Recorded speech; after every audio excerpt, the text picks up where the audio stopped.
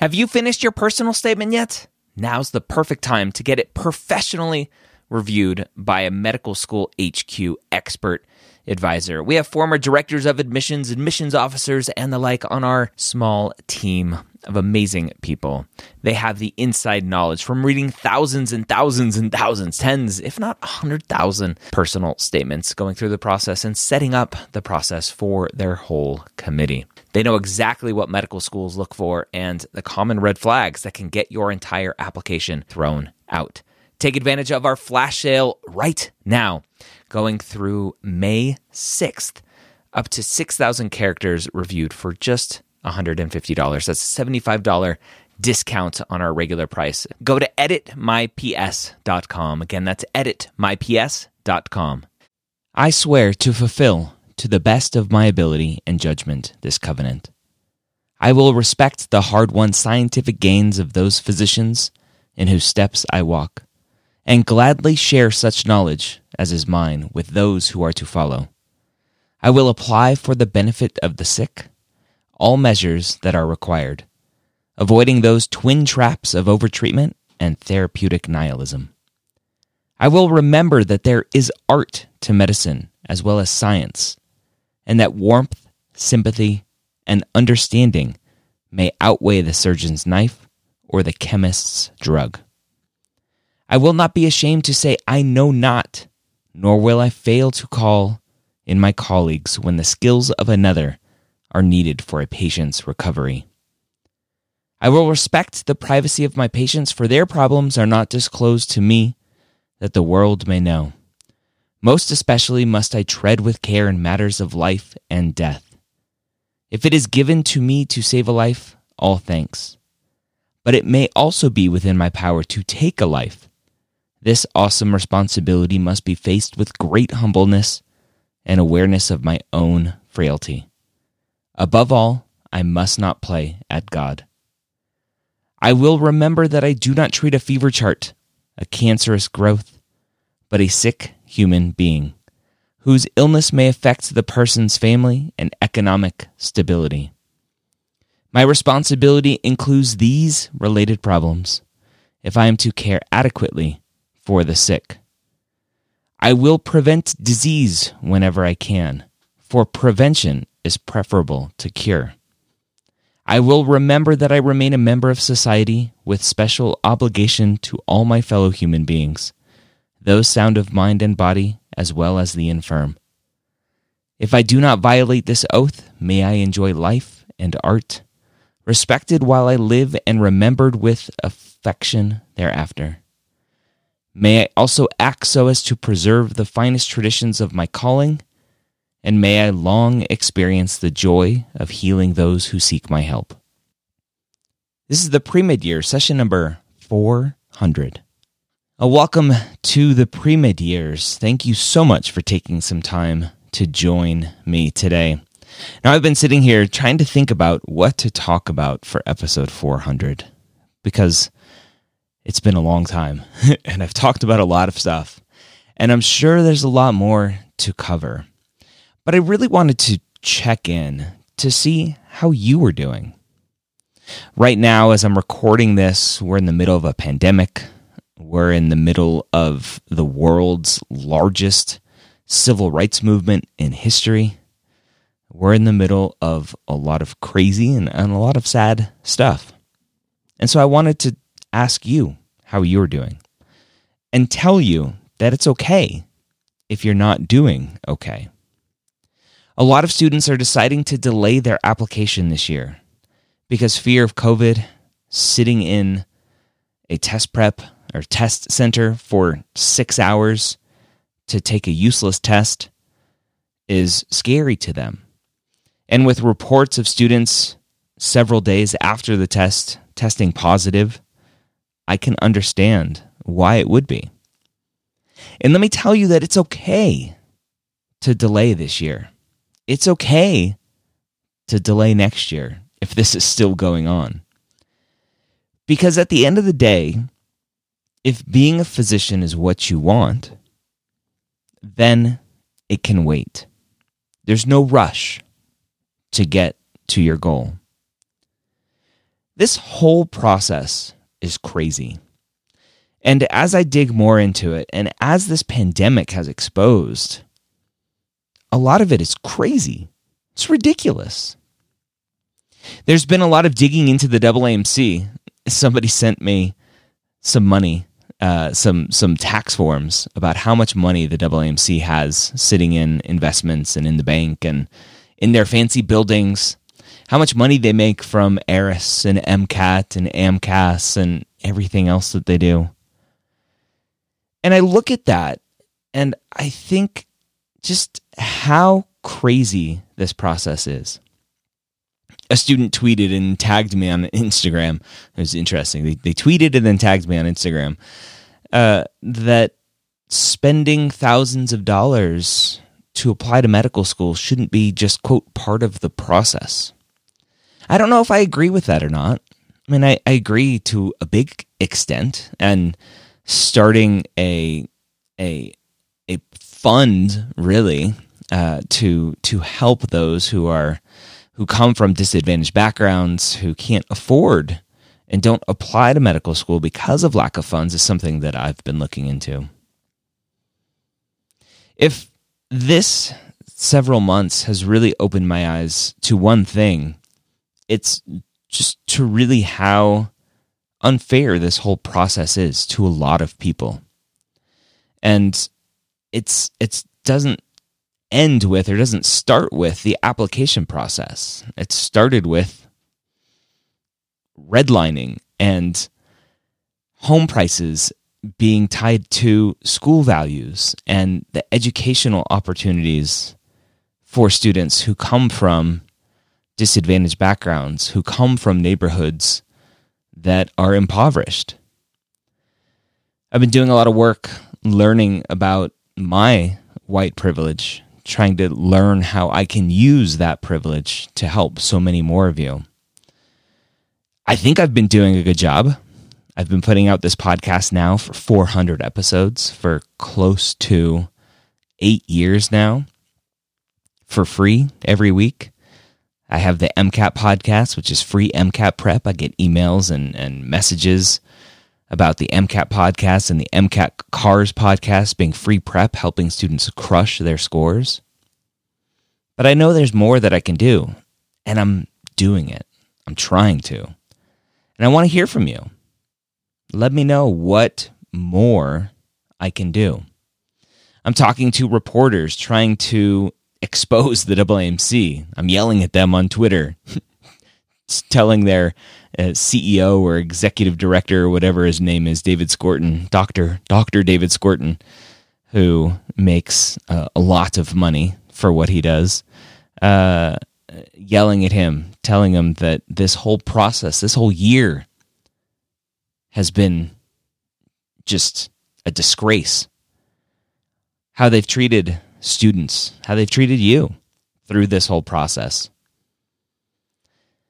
So, if there's something out there that I can be doing to help you, let me know. Right, I'm a one-man shop for the most part. I do have a small team that helps me put out my podcasts and makes my website and helps me with social media. And I'm working on Mapped, which as I'm recording this, it's a late Tuesday night. Tomorrow, as this episode comes out, we're bringing on our first students onto Mapped. We're bringing people on slowly. We're going to watch them, stalk them, and see how things are working and find all the bugs. But I'm hoping Mapped is a tool that every student will be able to use to help them through this process. I'm trying to level the playing field as much as possible for all of you.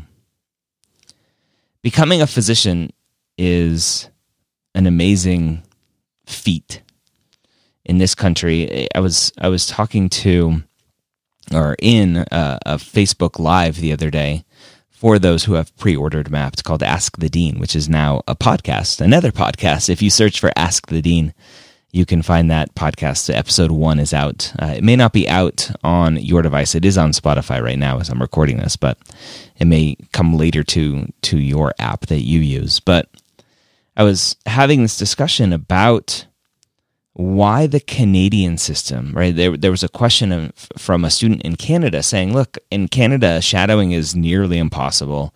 Clinical experience is really hard.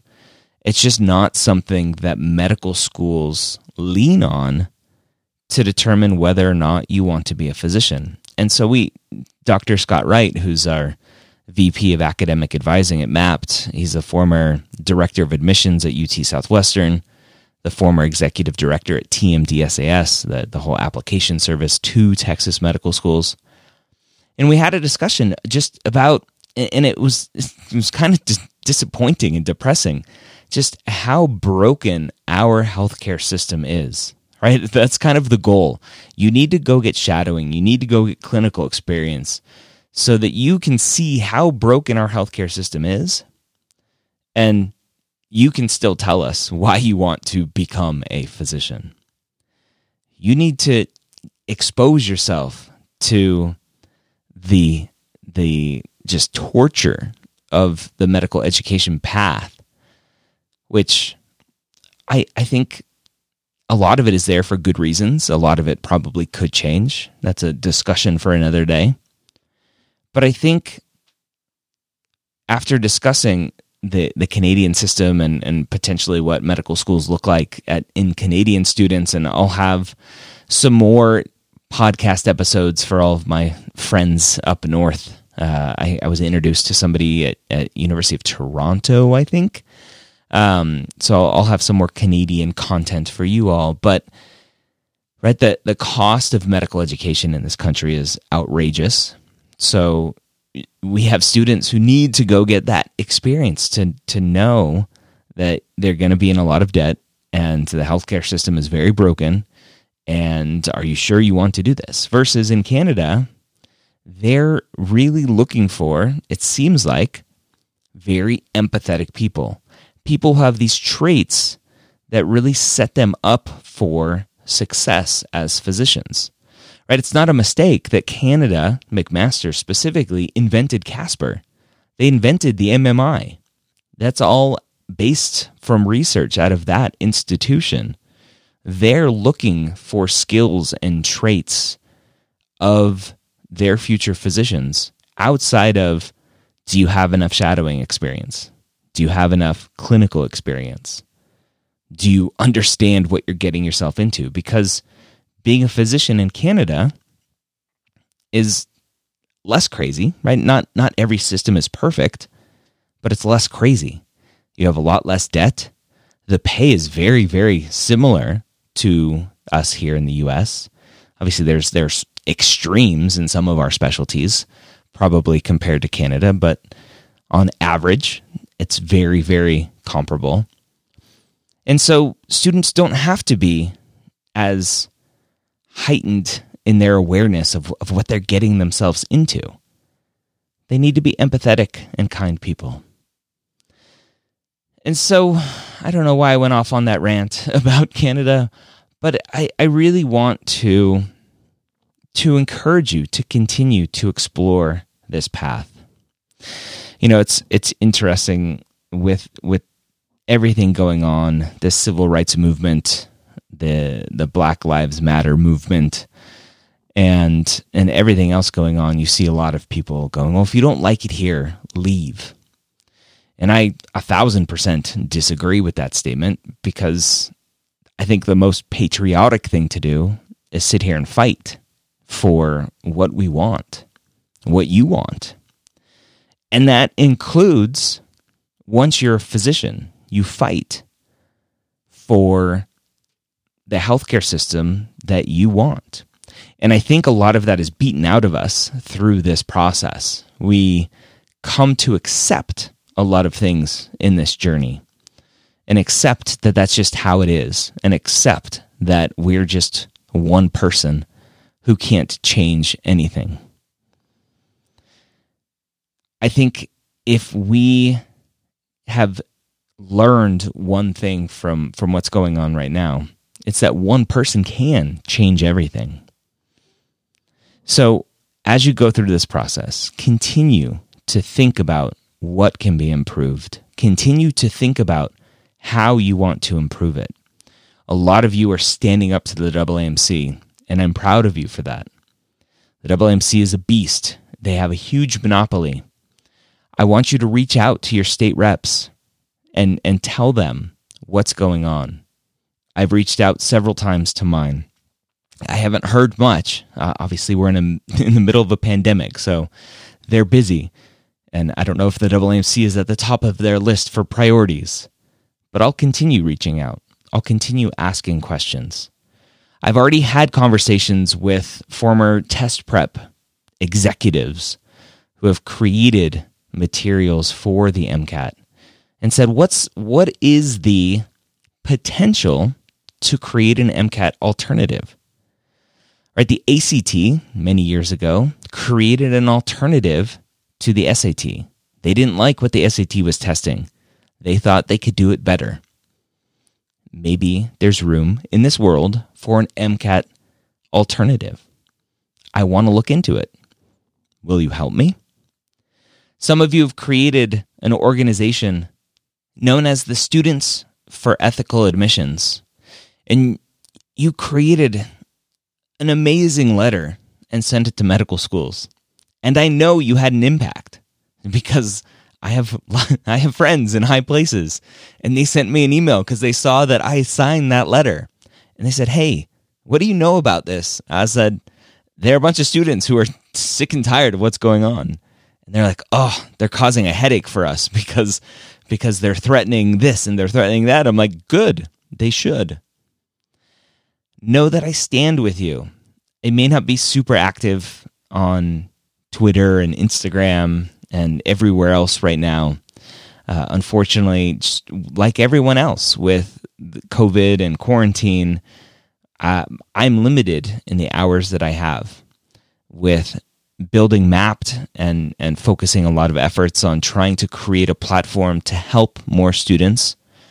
I have less time to interact the way that I used to, but know that I'm still here. So continue to reach out to me, continue to ask for my help. And if I don't get back to you, don't give up. Keep trying. Keep messaging me. Keep bugging me. Because I want to fight the AAMC. I want to have them on the podcast and tell them that I want to fight them. Not a literal fight, but a fight for who they represent. A fight for who they are there to support. Because it doesn't look like they're there to support you. It doesn't look like they're there to support medical students. It looks like they're there to take your money and then do whatever they want with it. And they're not doing enough to help you. And so that's the fight that I want to have. So this episode kind of turned into a State of the Union, which is kind of where I wanted it to go. There's a lot of bad stuff going on right now, and a lot of it's disappointing. We've seen our healthcare system crumble with COVID, with elective procedures being shut down, which are the money makers for hospitals. We've seen physicians furloughed, pay cut, and so many other issues happening. A lot of you want to be physicians for job stability, and a pandemic just proved that even physicians don't have job stability. Becoming a physician is still an amazing career. I did a YouTube video, if you haven't seen it yet, why I don't practice medicine anymore. I miss a lot about it. I had a conversation yesterday with a physician for Specialty Stories, and she asked if I missed it. I said, I miss a lot of it. There's a lot that I don't miss, right? Fighting with insurance companies and all that other stuff, which luckily I didn't have to do a lot of because I was in the military and we had TRICARE and all of that fun stuff. But the interactions with patients, being able to impact someone's life, having that conversation when a patient comes to you and she tests positive for the BRCA gene and has decided to undergo elective double mastectomy, having her sit in front of you in tears, going through that process. It's an amazing, amazing career. And I want you to do it if this is what you want. I don't want you to, as a lot of people are saying now, if you don't like it, get out, leave this country. If you don't like it, choose a different career. I don't want you to do that. If this is what you want to do, then you fight for how you want it to be. So I'll leave you with those words of encouragement. Continue fighting.